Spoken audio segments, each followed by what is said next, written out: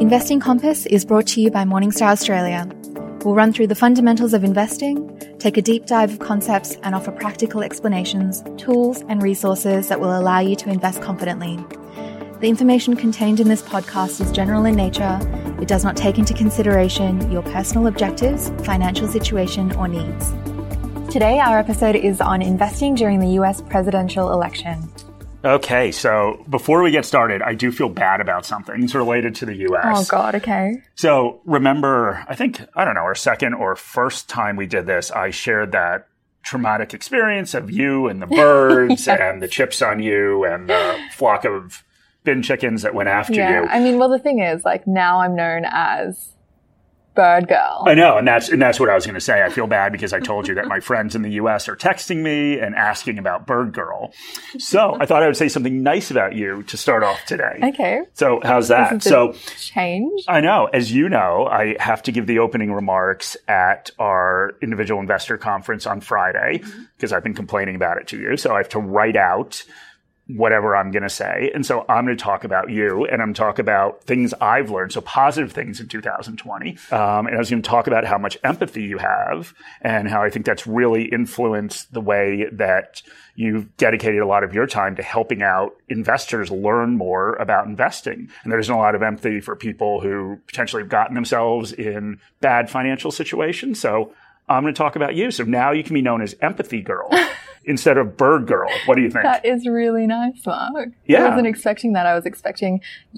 I thought you were going to make fun of me during this whole podcast. No. I'm going to say nice stuff. That's really nice. There we go. But anyway, we're going to talk about the U.S. presidential election today. So we want to preface this conversation by saying that we're not going to talk about our political opinions or any sort of preferences that we have.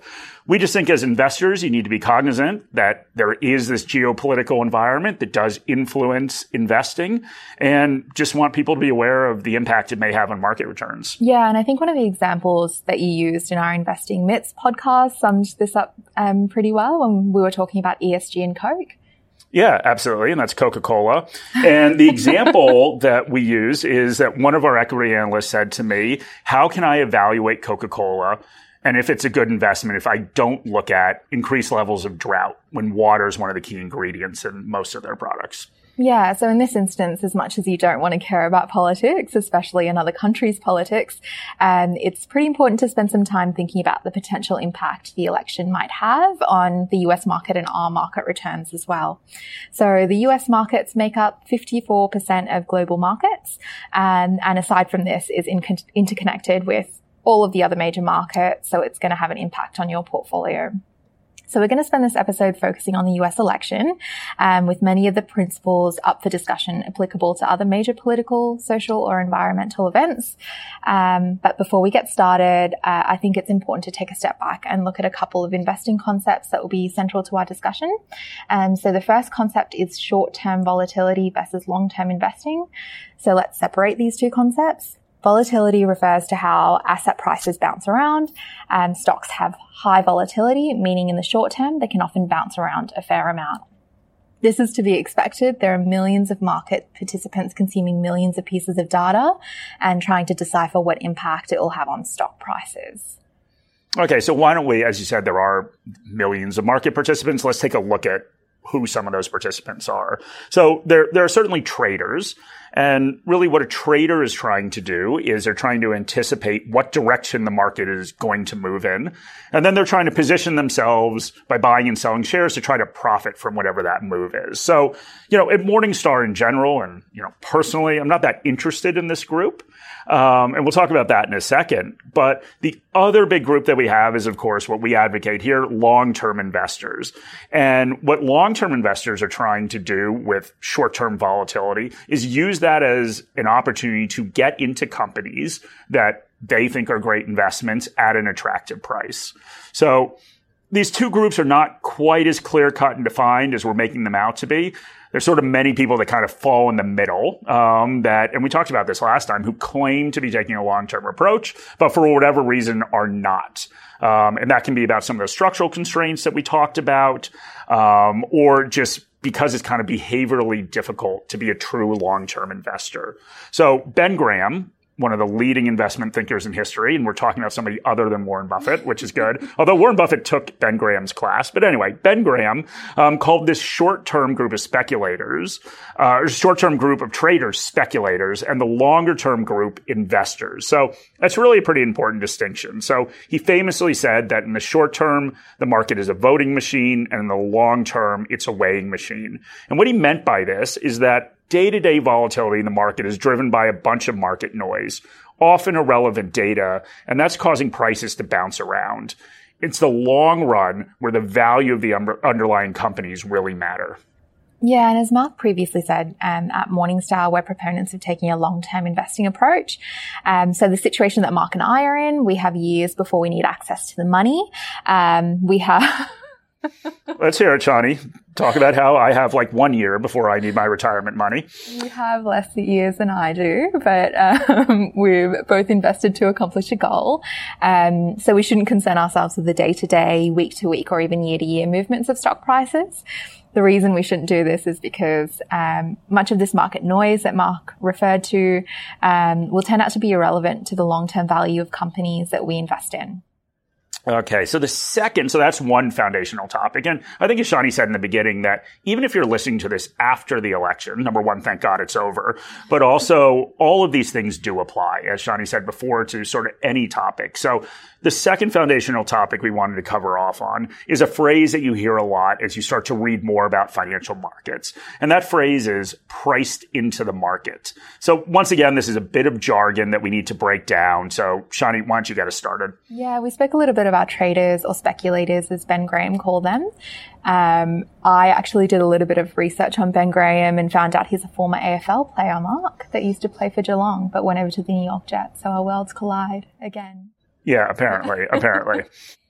I actually really enjoy when you talk about American sports, Mark, because whenever I'm on TikTok, I see all these really emotional sporting videos, and I have all this context now for NFL and baseball. Okay, well, as I'm glad that something I've said to you has actually resonated, but yeah, but he was the first result that came up. But probably the more famous Ben Graham outside of footy is the investor and the professor, as Mark sort of talked about. So he does call traders speculators. Traders are trying to figure out what is going to happen to them in the short term, and then they try to position there for profit. In other words, they have certain expectations for the future. So those expectations are baked into the positions they take, and those expectations could be on what the federal budget might look like, or what the RBA will do with interest rates, or how much a company will earn during the next half-yearly results. So the point is that they have an expectation about the future, and once they decide what they think is going to happen, they'll look for signs that they're correct or incorrect. Yeah, and that's really where we see a lot of this day-to-day volatility. So there are different pieces of data coming out, and that's making collectively all of these traders rethink their expectations. So when we say the market has priced something in, it simply means that the consensus is that an event will occur and that the aggregate position in the market reflects this consensus. Now, that's kind of a difficult concept to grasp. It isn't as if everyone in the market agrees, but once again, there are millions of anonymous individuals with different motivations, levels of expertise, and more importantly, different opinions. But the whole point of the stock market is to set a price. And that price is a consensus of what everyone in the market thinks the stock is worth at that point in time. 2 minutes later, that consensus will change as supply and demand move security prices, but try and think of stock prices or index levels being the average viewpoint of what people think something is worth. So at Morningstar, we think there can be large gaps between what a company is actually worth and what the market consensus is saying right at this moment. But that's kind of besides the point when we look at short-term market movement. So really the important point, I think, for everyone is that the market has decided that something is going to happen and security prices reflect that. And the other point is that the market is probably smarter than you are in the short term because it's the aggregate thinking of millions of different market participants. And I think the really good news is that you can be smarter than the market in the long term, but that's really a topic for another day. So that was a pretty long preamble to start talking about the election, but hopefully those two concepts will help frame up some of the debates around the impact of the election. There are all sorts of concerns about the impact of this US election, and this goes past the impact of the two candidates on the US and the world for the next 4 years. So there are worries that there'll be a prolonged process to declare a winner, and this is because of the large number of ballots received by mail. The worry is that the election will be disputed because of some of the statements made by Trump, and other statements he has made indicates that he will not leave the office if the election does not go in his favor. So there are a lot of intricacies to this election, but in short, there's a lot of uncertainty around this election, more than normal, when most of the uncertainty is really just focused around who will win. And the old saying is that the market hates uncertainty, and that it is likely that it'll lead to volatility as market participants try and figure out what scenario will play out and really what impact that'll have on stock prices. All right. So, yeah, at Morningstar, we certainly think there will be some market volatility. And, I do think it's important to talk to or to at least go out and look at what some of the experts here at Morningstar have said. Experts like you, not so much me, Shani. But Dave Sekera, who's our chief U.S. market strategist for Morningstar, basically said the same thing. So he put out a recent report, and he was pretty quick to point out that, the consensus in the market was that there would be high volatility in November and December, basically because of all the issues that Shani talked about in relation to the election.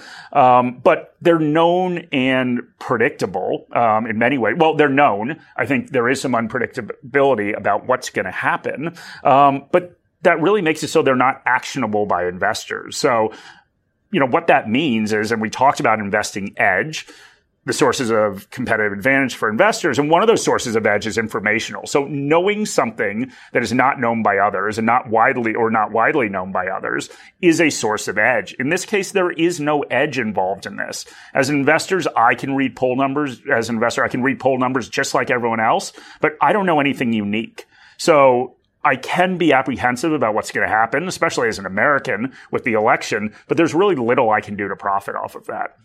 So when do you think it'll change? That I stop calling myself an American?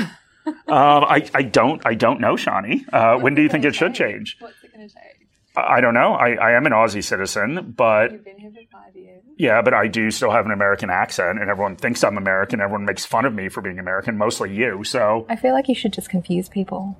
And just say that I'm Australian? Yeah. Okay, maybe the next podcast we do, I'll be Australian. Okay, sounds good. Okay, so the point the market's making was really important. Trying to outsmart the market on a short-term basis isn't easy to do, and it really isn't investing. So short-term bets are just that, they're bets, and that makes you a speculator. So at Morningstar, we believe in investing, and that means taking a long-term approach. So let's spend the rest of the podcast talking through the long-term implications of the different scenarios that could play out in the election. In this case, we care less about the potentially chaotic process of determining a winner and more about who the winner will be and what impact that will have on long-term returns. So I'm going to start with a brief overview of how the government works. And this seems really appropriate for me to take on as the Aussie on this podcast because you've just declared you're an American, mate. And not just that, Mark. From what I remember, you were a history major at uni as well. So I'm going to. That's true. That's true. They barely gave me a degree, but eventually. You've gotten it, yeah. I did. All right. So the US election is in November, and it's more than just the presidency. It'll also impact both chambers of Congress. So the House of Representatives, or the lower house, which is all up for election, and the US Senate, or the upper house, where 1/3 of senators are up for election, it's just up for election. So in a political system based on checks and balances, it's important who controls the presidency, but also which party controls each house of Congress. All right. So that's a good lesson on the U.S. government, Shani. So bailed me out. I skipped most of the classes in uni, so obviously didn't learn anything, but that's great. Watched enough episodes of The West Wing. So. Okay. Well, there you go. Learning through television, right? So why don't we start with the presidency? So, we've all seen these headlines in different papers, and, honestly, they're pretty interchangeable. If Trump/Biden wins, stocks will soar, they will crash. Obviously, there's a lot of, there's some partisanship behind this. I think there's also just the need to sell papers and be sensationalist. But with anything with the future, it's pretty good to start in the past. So it won't give you an exact answer, but it can provide some insights into what could happen, right? So once again, turning to an expert here at Morningstar, John Reckenthaler. So he's our vice president of research in the U.S., and he did just that. He subtly titled his piece, Presidential Elections Don't Matter for Investments. So John made a couple good points in this article that we can talk about here. And number one is that the overall economic conditions and stock market returns can diverge. So we've seen that this year, right? Especially around COVID, where economically we have not done very well globally with all the COVID related restrictions, but the stock market has done very well. So, there are a lot of additional factors that influence investment performance. So whether that's what we're talking about before, the markets had anticipated these economic developments. There's certainly investor demand. And it's really, really important to note that, the stock market only represents a portion of the economy. So these are publicly traded companies, but the economy is way larger than that. Leaves out small businesses, any sort of private businesses, and certainly government spending as well. Yeah, and John's conclusion goes beyond simply pointing out the disconnect between the market and the economy. He also takes a look at the ability of a president to influence the overall economy. He does admit that this is controversial, but suggests that an economy is a complex dynamic and it's very difficult to attribute, both prior to policy being enacted and after it has been implemented, any specific decisions to economic changes. So he gives a couple of examples to illustrate his point. The first is taking a look at the US economic output between 2014 and 2019, which includes the final 3 years of Obama's presidency and the first 3 years of Trump's. Now, I don't have to tell you or the people listening that Obama and Trump are very different presidents and they have very different policies. These differences included tax, regulatory, and trade policies, just to begin with. But the GDP growth rate in the US was 2.5% per year for Obama and 2.4% for Trump, so not much of a difference. Yeah, and the second example that John looked at was unemployment. So job growth during the last 3 years of Obama's presidency is 1.8% per year. And that's actually higher than the first 3 years of Trump's presidency, where it came in at 1.5%. But, the caveat to this is that while Obama is slightly higher, we need to add a little context, and that's the fact that the unemployment rate was continually dropping during this whole period and actually hit a 50-year low in December 2019. So as John said, who is a far smarter man than I am, adding this context essentially makes this a draw between the two presidents. Yeah, and since you skipped all your classes, Mark, I'll talk a little bit about the House and the Senate elections. So Republicans currently control the Senate, the Democrats control the House. Both chambers of Congress have different responsibilities, but the important thing to remember is that both parts of Congress are needed to pass laws, and this can force the president to compromise to get his agenda enacted. So the scandal here is that both chambers of Congress are hanging in the balance in this election. And you, as you often tell me, you love scandal. So I love scandal. Yeah, there we go. So our overall view at Morningstar from our equity analysts is we don't think that the outcome of the presidential election will significantly alter the valuation levels that we have or meaningfully change our overall economic outlook. So we do acknowledge that a contested result, as we talked about before, or a drawn out process of counting the ballots or any sort of litigation could intensify short-term volatility. If President Trump is reelected, we don't really foresee any significant policy changes and we kind of expect the status quo. If Biden were elected and the Senate remains in Republican hands, we think that he would be able to implement some of his policies that he's advocated, but the scope would be pretty limited. And then finally, sort of the third scenario. So if there's a Democratic sweep, so if Democrats take over the Senate, retain the House, and, of course, win the presidency, we do think that they have wider latitude to implement the key Democratic priorities within their platform. Yeah, so let's look at some history. So from 1929 through to 2019, one party controlled both chambers of Congress and the presidency in 45 of those years. So the S&P 500 on average rose 7.45% during these years, according to Dow Jones market data. The index was up 30 times and down 15 times. In the other 46 years, when there was a split government, the index climbed 7.26% on average, rising 29 times, falling 16 times, and remaining unchanged once. Which is amazing, remaining unchanged. I mean, what a coincidence that is, right? Yeah. But yeah, so, I think the whole point is that, yes, because we obviously are very passionate about a lot of different political issues, we do like to stress the importance of the presidency and different houses of Congress on everything. I think what we're saying here from an investment return perspective, under both parties, under lots of different scenarios, the returns have been, number one, good, and number two, fairly similar. All right. So we've gone through some relevant foundational investing concepts. We've learned a little bit about U.S. political history. We took a look at the historical impact of different parties. But the big question is, what should people do? So what should long-term investors do about this election? And Shani, ready to give us the answer? Yeah, it's nothing. Nothing. Yeah, absolutely nothing. All right. So I think we have to go a little more into that. We can't just end with nothing. Just nothing, and this thing cuts off. It's like the mic drop of our podcast. Okay. You got to go a little more into that for us. Okay. So firstly, when we look at almost any short-term scenario, like a presidential election, the answer to what investors should do is nothing. So now that isn't exactly true, and we'll get into why. But let's talk about a number of factors at play. So if doing something causes some negative things to happen that will impact your future returns, it can lead to taxes, it can lead to transaction costs. Both of those are expenses we have to overcome as investors in order to generate positive returns. So there are some consequences to taking action. The real question is if the action you take is actually correct, and will it contribute to long-term returns in your portfolio? Since I've been carrying this whole discussion about the US election, Mark, why don't you try and answer this one? Well, I mean, you declared me an Australian, so I think we should be on equal terms around this. But there are a couple of things to unpack here. So if you're making a short-term trade on the results of the presidential election, it assumes that you know who will win, that you know the impact of that win, what the impact on the market will be of that win, and that your viewpoint differs significantly from market consensus. And you have the ability to actually position your portfolio to take advantage of the scenario you've come up with. So that's a lot of different things. That's a really, really tall order as an investor. So if you're a long-term investor, it means whatever the short-term position you're taking with your portfolio will have to be reversed at some point to go back to your longer-term position.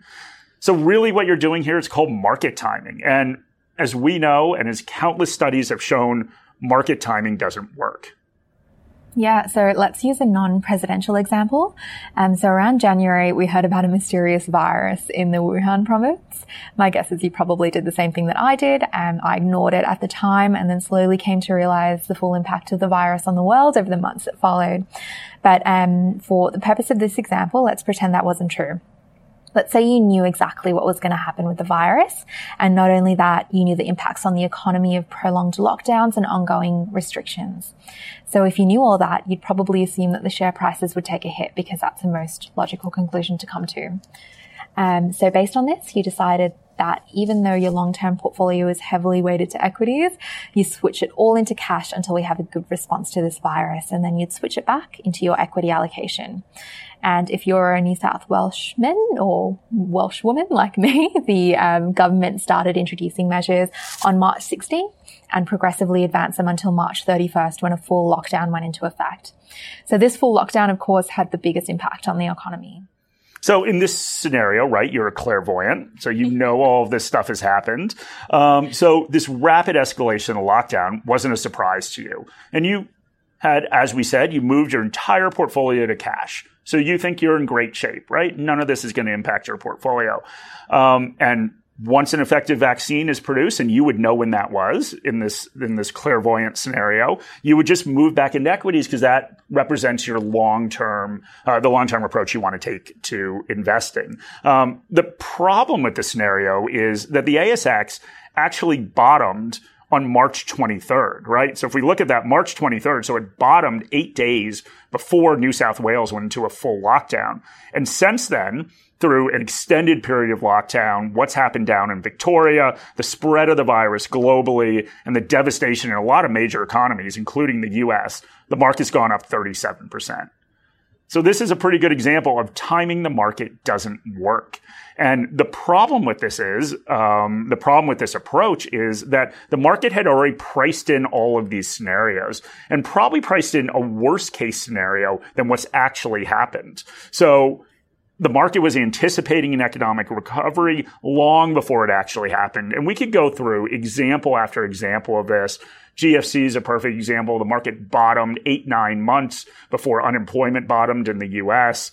The fact of the matter is that the market is forward-looking and it's trading on a consensus. Yeah, so what to take from this is now is not the time to make radical changes to your portfolio, even if you're a clairvoyant. Instead, it's time to take a step back and look at what's important in investing. That's concentrating on your goals, ensuring that you have the right asset allocation to accomplish these goals, and coming up with a saving and investing plan to help you achieve those goals. And of course, you should also periodically monitor your investments to make sure you're still following your plan.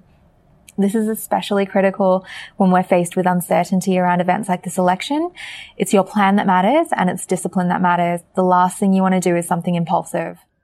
Yeah, and that brings us back, Shani, I think full circle to what we were talking about originally. So there is likely to be volatility around the election as the market tries to interpret what is going to happen and what that means to short-term stock prices. These are speculators, but if you're listening to this, hopefully you are an investor and you realize that your advantage in investing is not trying and outsmarting speculators and profiting by basically nothing more than luck in the short term. You realize that your advantage is focusing on the long term. And this is because all sorts of scenarios are already priced into the market. And the market is really good at pricing in short-term scenarios and really good at reacting immediately. Hence that volatility that we've been talking about. What the market is not good at is pricing in long-term scenarios. So if you're a long-term investor, not a speculator, that's what you need to concentrate on. So your neighbors and the newspapers are going to talk more and more about risk, meaning volatility, but you need to concentrate on what the real risk is. And that's the risk of not achieving your long-term goals. And to achieve those long-term goals, you need to stick to your plan. All right, Mark. So let's focus on what we learned today. So the first point is that volatility is a result of the market pricing in short-term news. This is the action of speculators, which is very different from investors. The second is we're hearing a lot of pronouncements about the impact of who is elected president. And of course, who is elected president is important for all sorts of reasons. But the economy is complicated and has thousands of different drivers. I think it's also worth stressing the economy is not the markets and the markets are not the economy. They can diverge. And the third is doing nothing is almost always the best thing for an investor. Review your long-term plan and focus on what you can control. Make sure you're being disciplined in executing against that plan. Remember that for long-term investors, short-term volatility is not your risk. Your risk is not achieving your goal. All right, great, Shani. So I think 3 very important points. In terms of resources, the only thing I'd really recommend at this point is stop reading all the newspaper articles about what's going to happen, but maybe reading our portfolio construction guide would be a good place to start. So it really walks through this process, and we'll do this on a future podcast, but it walks through that process of setting a goal, selecting an appropriate asset allocation to achieve your goal, and then tracking and monitoring your plan. Yeah, and you can find that portfolio construction guide in the Learn to Invest section of our website. So that is it for episode 5 of our podcast. We'd really appreciate any feedback or comments. You can find an email address in the episode notes. If you'd like to show your support, please subscribe or follow our podcast on your chosen platform and share with your friends and family who may be looking to learn a little bit more. So Mark, let's finish this thing up with a prediction. Who is going to win? I'm thinking probably an old white guy is going to win. I didn't know you were running, mate. So thanks for joining. We started this thing off with me being nice to you, but I guess we'll end on that note. So thank you, everyone. Thanks, guys. Any advice is general advice prepared by Morningstar without reference to your financial objectives, situation, or needs. You should consider the advice in light of these matters and any relevant product disclosure statement before making any decision to invest.